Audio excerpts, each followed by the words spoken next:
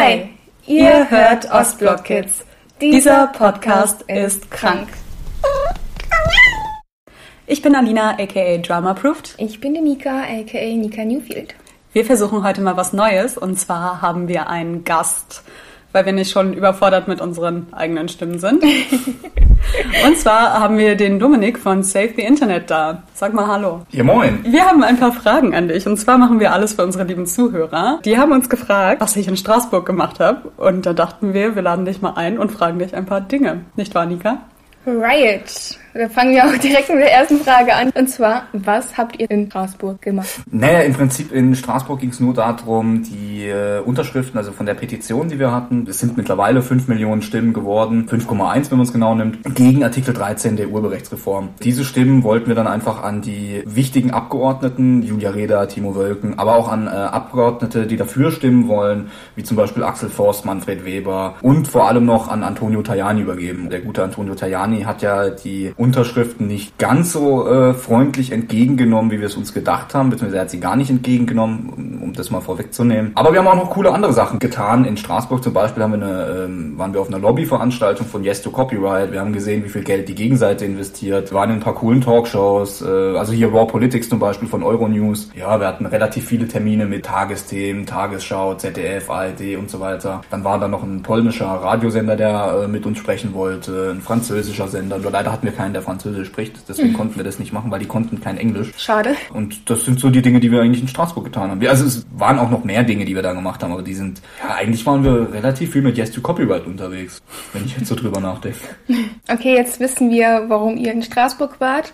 Und die nächste Frage, die ich hätte, was vielleicht auch so den einen oder anderen interessieren würde, erzähl mal, was ist die Urheberrechtsreform? Erzähl einfach mal was darüber. Ja, die Urheberrechtsreform. Das ist eine europäische Richtlinie, die von Axel Voss bzw. von anderen Abgeordneten vorher schon auf den Weg gebracht. Die wurde schon ein paar Mal abgelehnt und soll das jetzige Urheberrecht, das von 2001 ist, also relativ alt, da gab es das Internet in der Form noch nicht, ablösen. Ziel der Reform ist es, Künstlerrechte zu stärken, dass die Künstler auch bessere Möglichkeiten haben bei Plattformen wie YouTube, aber auch bei kleineren Plattformen, die man auch nicht vergessen darf. Die werden nämlich immer vergessen, Geld einzufordern, das denen zusteht quasi. Und dahingehend wäre die Richtlinie eine gute Richtlinie, hätte sie nicht extrem viele Nachteile und auf die werde ich gleich nochmal ganz kurz zurückkommen. Ich denke mal, das wird eher eine Frage von euch dann anknüpfen. Da geht es nämlich primär um Artikel 13 und 11 und 12 und 14. Ja gut, eigentlich sind fast... Ja, es sind viele davon. Viele sind nicht gar zielführend, aber der Punkt ist, das eigentliche Ziel der Richtlinie, und ich glaube, das sieht auch Axel Voss so, das sehen wir nämlich auch so. Erstens, wir brauchen eine neue Urheberrechtsreform, wir brauchen eine europäische Urheberrechtsreform, weil sonst haben wir in allen 28 Mitgliedstaaten eine eigene. Und da kann man sich dann quasi schon denken, was dann passiert. Also dass wir dann halt 28 verschiedene, teilweise beschissene, teilweise bessere Urheberrechtsgesetze haben. Und das ist halt einfach nicht der Sinn der Sache. Du hast gerade so ein paar kleinere Social-Media-Seiten erwähnt. Magst du vielleicht noch ein paar Beispiele nennen? Also was fällt dir da so spontan ein? Weil das Einzige, was mir jetzt einfällt, wäre halt eben das typische Instagram, Facebook und ja gut, YouTube. Instagram sind ja jetzt keine kleinen Plattformen. Ja, deshalb. Das sind ja die größten Plattformen überhaupt. Das spreche ich eher mal von chefkoch.de, von kleineren Foren, Selbsthilfegruppen in Foren zum Beispiel. Das passt ja hier bei euch in den Podcast so ein bisschen rein. Genau. Die Leute brauchen da auch eine Plattform, um sich auszutauschen, wenn sie im echten Leben keine Möglichkeit haben, mit den Leuten zu sprechen und da ihre Meinung kundzutun, weil denen einfach keiner zuhört. Und im Internet hat man halt einfach die Plattform, weil im Internet finden sich die Leute schneller zusammen und dann merkt man auch, hey, man ist mit der Meinung oder mit dem, was man jetzt so hat, Krankheiten, Problemen, man ist da nicht alleine. Und das ist halt auch so ein Riesenproblem. Diese Foren wären da massivst in Gefahr durch die Urheberrechtsreform, also quasi durch Artikel 13, aber da komme ich gleich nochmal drauf zurück. Noch ein anderes Beispiel, chefkoch.de, kennt eigentlich fast jeder, ist jetzt nicht wirklich groß, verdient auch nicht wirklich so viel Geld. Ich glaube, die verdienen fast gar nichts, um ehrlich zu sein. Weiß ich tatsächlich nicht. Ich schätze mal, dass sie einfach nicht so wirklich viel verdienen. Allerdings, worauf ich hinaus will, bei chefkoch.de kann ja jeder seine eigenen Bilder hochladen, seine Rezepte teilen. Da wäre dann das Problem mit Artikel 13, also quasi die Upload-Filter, gegen die wir ja primär sind, ja, die Diskussionen auf solchen Plattformen teilweise zerstören oder eben auch Meinungsfreiheit komplett einschränken. Jetzt hast du kurz Upload-Filter genannt. Willst du uns das nochmal erklären, was genau Upload-Filter überhaupt sind? Ja, im Prinzip sind Upload-Filter Programme, die schon beim Hochladen deine Texte, Fotos oder Videos auf Urheberrechtsverstöße überprüfen und gegebenenfalls, wenn es Urheberrechtsverstöße sind, diese auch blockieren. Die Programme sind wie alle Programme oder alle Maschinen, die wir zurzeit haben, fehleranfällig. Zum Beispiel solange so ein Filter keinen Sinn für Humor entwickeln kann oder hat, kann er nicht unterscheiden, was ist eine Parodie und was ist jetzt wirklich eine Urheberrechtsverletzung. Und zum Beispiel auch für YouTuber, für kleine YouTuber wird es definitiv darauf hinauslaufen, wesentlich mehr Copyright-Strikes. Das wird passieren. Dann kann es auch passieren, dass dein Beitrag einfach überhaupt gar nicht erscheinen wird, wenn du ihn hochlädst. Das ist mir tatsächlich auch schon ein paar Mal passiert. Echt? Bei Instagram? Mhm. Und bei TikTok. Das wurde einfach nicht hochgeladen, oder ja, also ich habe da schon so ein paar Anläufe für gebraucht, bis es dann wirklich hochgeladen wurde. Aber tatsächlich können wir unseren Podcast zum Beispiel nicht monetarisieren auf YouTube manchmal. Ja. Vielleicht wegen des Katzenschnurrens. Man weiß es aber nicht. Das ist ja meine Katze.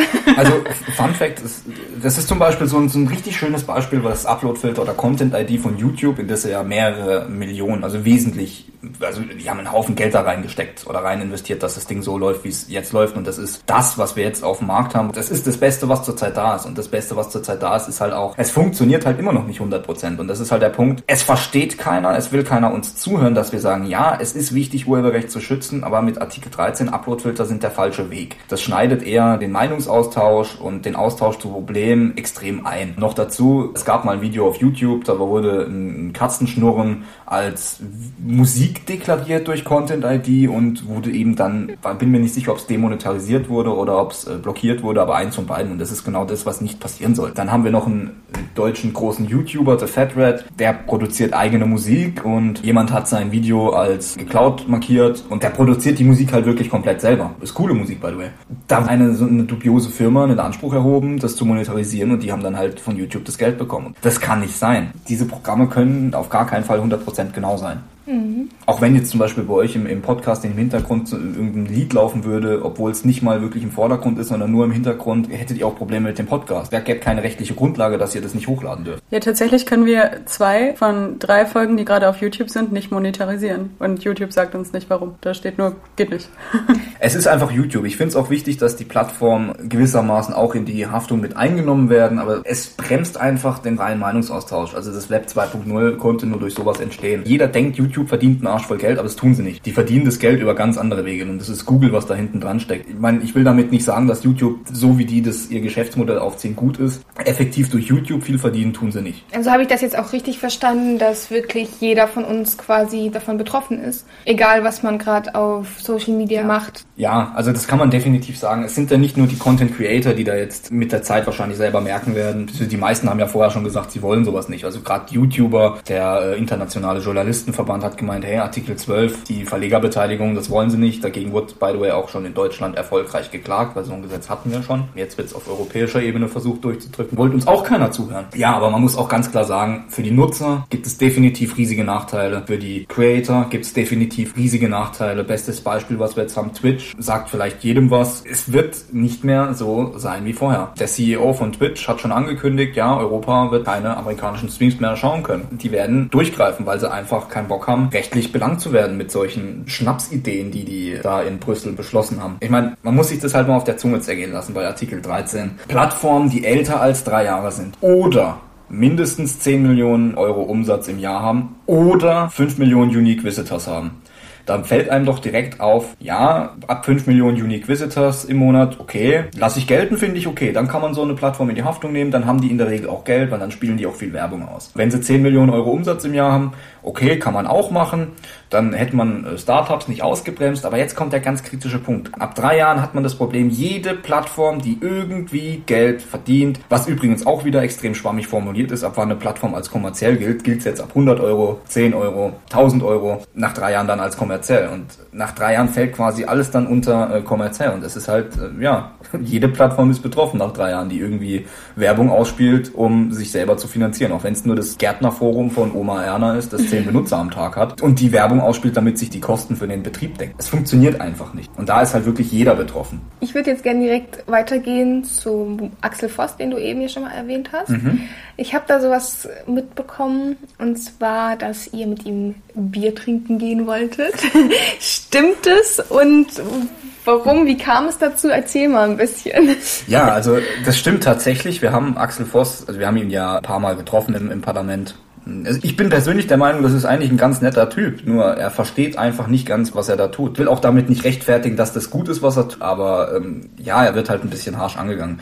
Und wir haben den halt relativ dreist getroffen, weil er sagt, ja, melden Sie sich doch jetzt mal bei mir und bla bla bla. Ja, Axel Voss-Phrasen halt, im Prinzip das, was er immer sagt. Nur dieses Mal hat er halt gemeint, ja, komm, wir können uns ja jetzt mal endlich zusammensetzen und über die Reform sprechen, wo ich mir dann gedacht habe, ja, hätte man auch vorher machen können, bevor es so beschissen wird. Aber ja gut, das ist ein anderes Thema. Dann habe ich gedacht, hey, ich trinke gern Bier, der trinkt bestimmt auch gern Bier. Ich wollte mal auf ein Bier einladen in Köln, als ich mal in Köln war bei ihm. Da hat er leider keine Zeit gehabt, da musste er leider in seinem Onkel Europe-Kostüm durch Bonn laufen. Hat mich dann abgewürgt in Köln. War schade. Ja, also der Herr Newstime und ich hatten da den Stream und da haben wir ihn ganz dreist einfach gefragt, hey, wie sieht's aus? Komm, wir treffen uns mal zum Bier trinken. Lass mal Bier trinken gehen. Und da wollte er mich zurückrufen, hat er auch gemacht. Es war ein bisschen später als eigentlich gedacht, aber er hat mich wirklich zurückgerufen und ja, dann habe ich mir mit ihm einen Termin ausgemacht zum Bier trinken gehen. Und wann ist es soweit?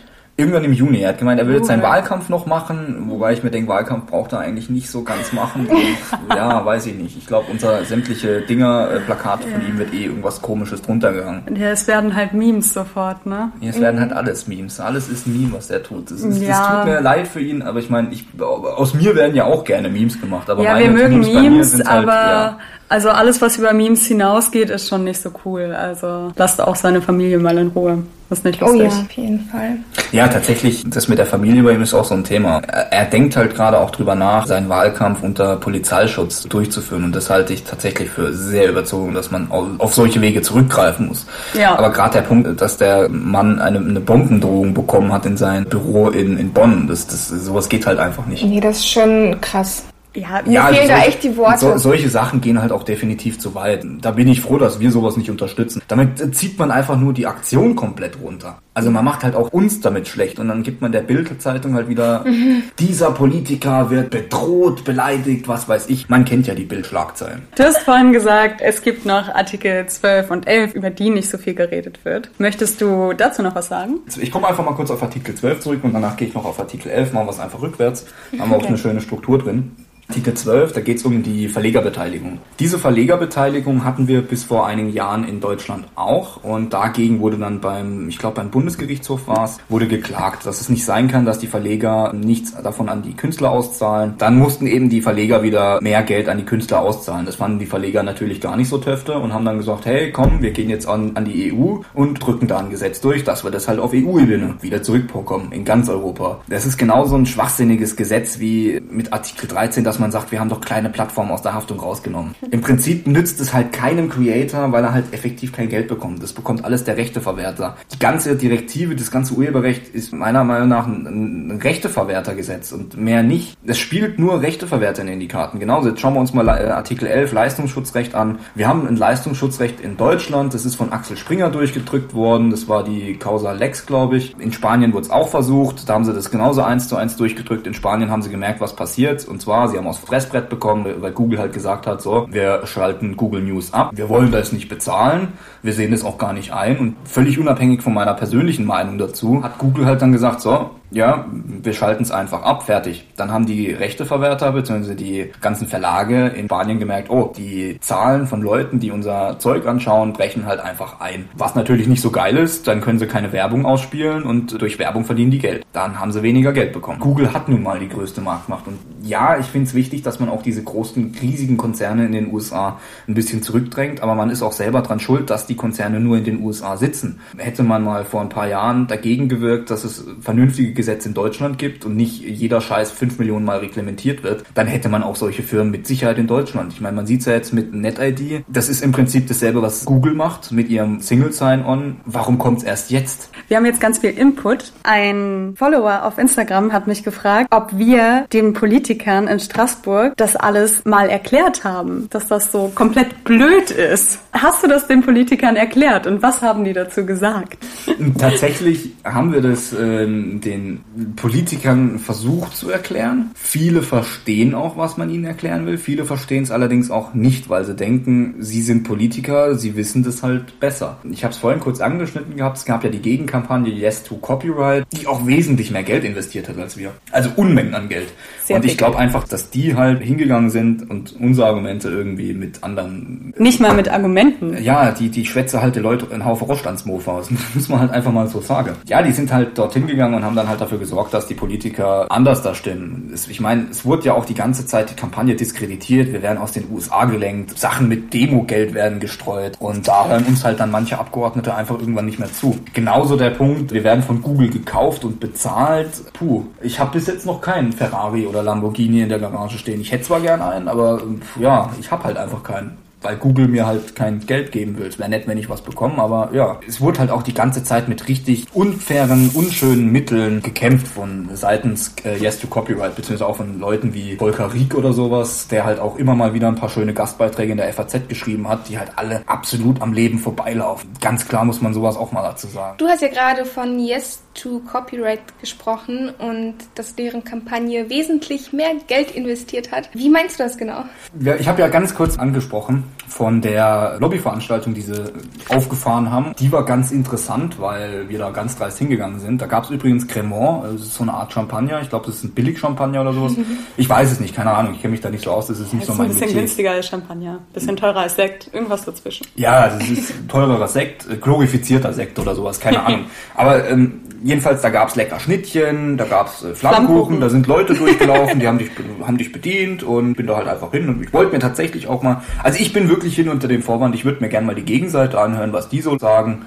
Dann bin ich dorthin und relativ zügig, nachdem ich gemerkt habe, oh, da gibt's Alkohol, habe ich mir auch mal so ein Gläschen geholt und dann wurden auch angefangen, Bilder von mir zu machen. Da habe ich gesehen, wie einer Bild von mir gemacht hat, absolut nicht unauffällig und das in die Yes to Copyright WhatsApp-Gruppe geschickt hat. Mit dem Kommentar, was macht der Initiant von Save the Internet hier bei uns auf einer Yes to Copyright Veranstaltung mit einem Sektglas in der Hand. Das fand ich ziemlich witzig, weil die sich halt verwundert haben, was macht der Typ da mit einem Sektglas? Und ja, also im Prinzip, ich habe auch mitbekommen, dass sich der ein oder andere dort bei uns beschwert hat, dass wir dort, also wir haben nichts Negatives gemacht, wir haben eigentlich nur Cremant getrunken und haben mit Leuten gesprochen. Wir haben nicht mal drüber gesprochen, dass wir gegen das Urheberrecht sind, sondern einfach ganz normal mit den Leuten gesprochen. Um klarzustellen, wir sind ja auch gar nicht gegen Urheberrecht. Urheberrecht ist wichtig. Richtig, nur uns wird immer vorgeworfen, wir sind komplett gegen Urheberrecht, aber wir sind es halt einfach echt nicht. Wenn man mal unsere Seite lesen würde, dann wird man das auch wissen, weil ich glaube, die Leute haben einfach nicht gelesen, was wir schreiben. Die Seite heißt übrigens www.savetheinternet.info. Ja, ist eigentlich sogar relativ bekannt. Ich glaube, die meisten, die euren Podcast hören, kennen sie wahrscheinlich sogar. Ja, aber besser ist, das nochmal reinzuwerfen. Viel Werbung ist besser als keine Werbung. Richtig. Ja, natürlich. Jetzt habe ich tatsächlich ganz kurz den Faden verloren. Genau, wir waren beim Cremant trinken und bei der Lobbyveranstaltung. Also allein die Veranstaltung hat gezeigt, wie viel Geld da reingesteckt wird. Die haben Taxis bezahlt, dass auf den Taxis Werbung für Yes to Copyright steht. Der ganze Bahnhof war gelb mit Yes to Copyright Werbung. Vor dem Parlament das sind meiner Meinung nach bezahlte Demonstranten gewesen. Apropos, wo ist mein Demogeld? An Daniel Kaspari schicken, bitte. Okay. Es ist der kommt übrigens aus dem Wahlkreis, aus dem ich auch komme. Ach, schön. Also vielleicht ist es bald mein Wahlkreis. Nein, Spaß beiseite, kann man an Daniel Kaspari schicken, der wohnt in Karlsruhe, also im Landkreis Karlsruhe. Kann man aber auch rausfinden, wenn man auf die Seite des Europäischen Parlaments geht. Da steht's nämlich. Ah, toll. Weil, also ich meine, 450 € lasse ich mir nicht entgehen. Und ich war ja auch auf mehreren Demos. Das rechnet sich, ne? Ja, das rechnet sich auf jeden Fall zusammen. Ich meine, ich war in Bremen, Karlsruhe, Berlin, München, wo war ich noch? Ja, auf jeden Fall auf ein paar. Ja, da hast du ja schon ordentlich Kohle gescheffelt, wa? Ja, vielleicht kann ich mir dann tatsächlich noch einen Ferrari leisten. Ach, irgendwann super. Von meinem Google-Geld. Danke, Herr Kaspari. Zu den bezahlten Demonstranten. Es hat vor dem EU-Parlament eine Demonstration gegeben. Da hat auch eine Band gespielt, da hat auch eine Blaskapelle gespielt, da haben sie auch die Europahymne gespielt. Das waren meiner Meinung nach eher bezahlte Demonstranten als wir, weil ja, es wird auch immer vorgeworfen, dass immer nur junge Leute da rumrennen. Es stimmt halt auch nicht, da waren alle Altersgruppen bei unseren Demos vertreten. Weiß ich nicht, es ist halt einfach ein dummes Argument, sowas rauszuhauen. Ich rede mit relativ vielen Leuten und ich rede auch tatsächlich mit Künstlern, die sich gar nicht so mit der ganzen Debatte befasst haben. Und die sagen mir immer wieder, ja, aber dieser ganze Beschluss ist ja gut für uns. Vor allem Musiker sagen mir das. Und ich sage immer so, nein. Wie kommt dieses Denken? Hast du da eine Antwort drauf? Ja, es wird halt propagiert, dass Künstler damit mehr Geld verdienen. Ich als Künstler würde mir das nicht durchlesen. Und man weiß es, also die GEMA ist halt zum Beispiel nicht gerade der freundlichste Verein. Die werden auch öfters mal verklagt und öfters mal verlieren sie auch. Natürlich. Bruno Kramm zum Beispiel hat auch schon mal erfolgreich die GEMA verklagt. Ich glaube, das war sogar die Verlegerbeteiligung. Ja, die Artikel 12-Geschichte. Ja, genau. Ich glaube, das ist so auf dem Mist von Bruno gewachsen, wenn ich es richtig im Kopf habe.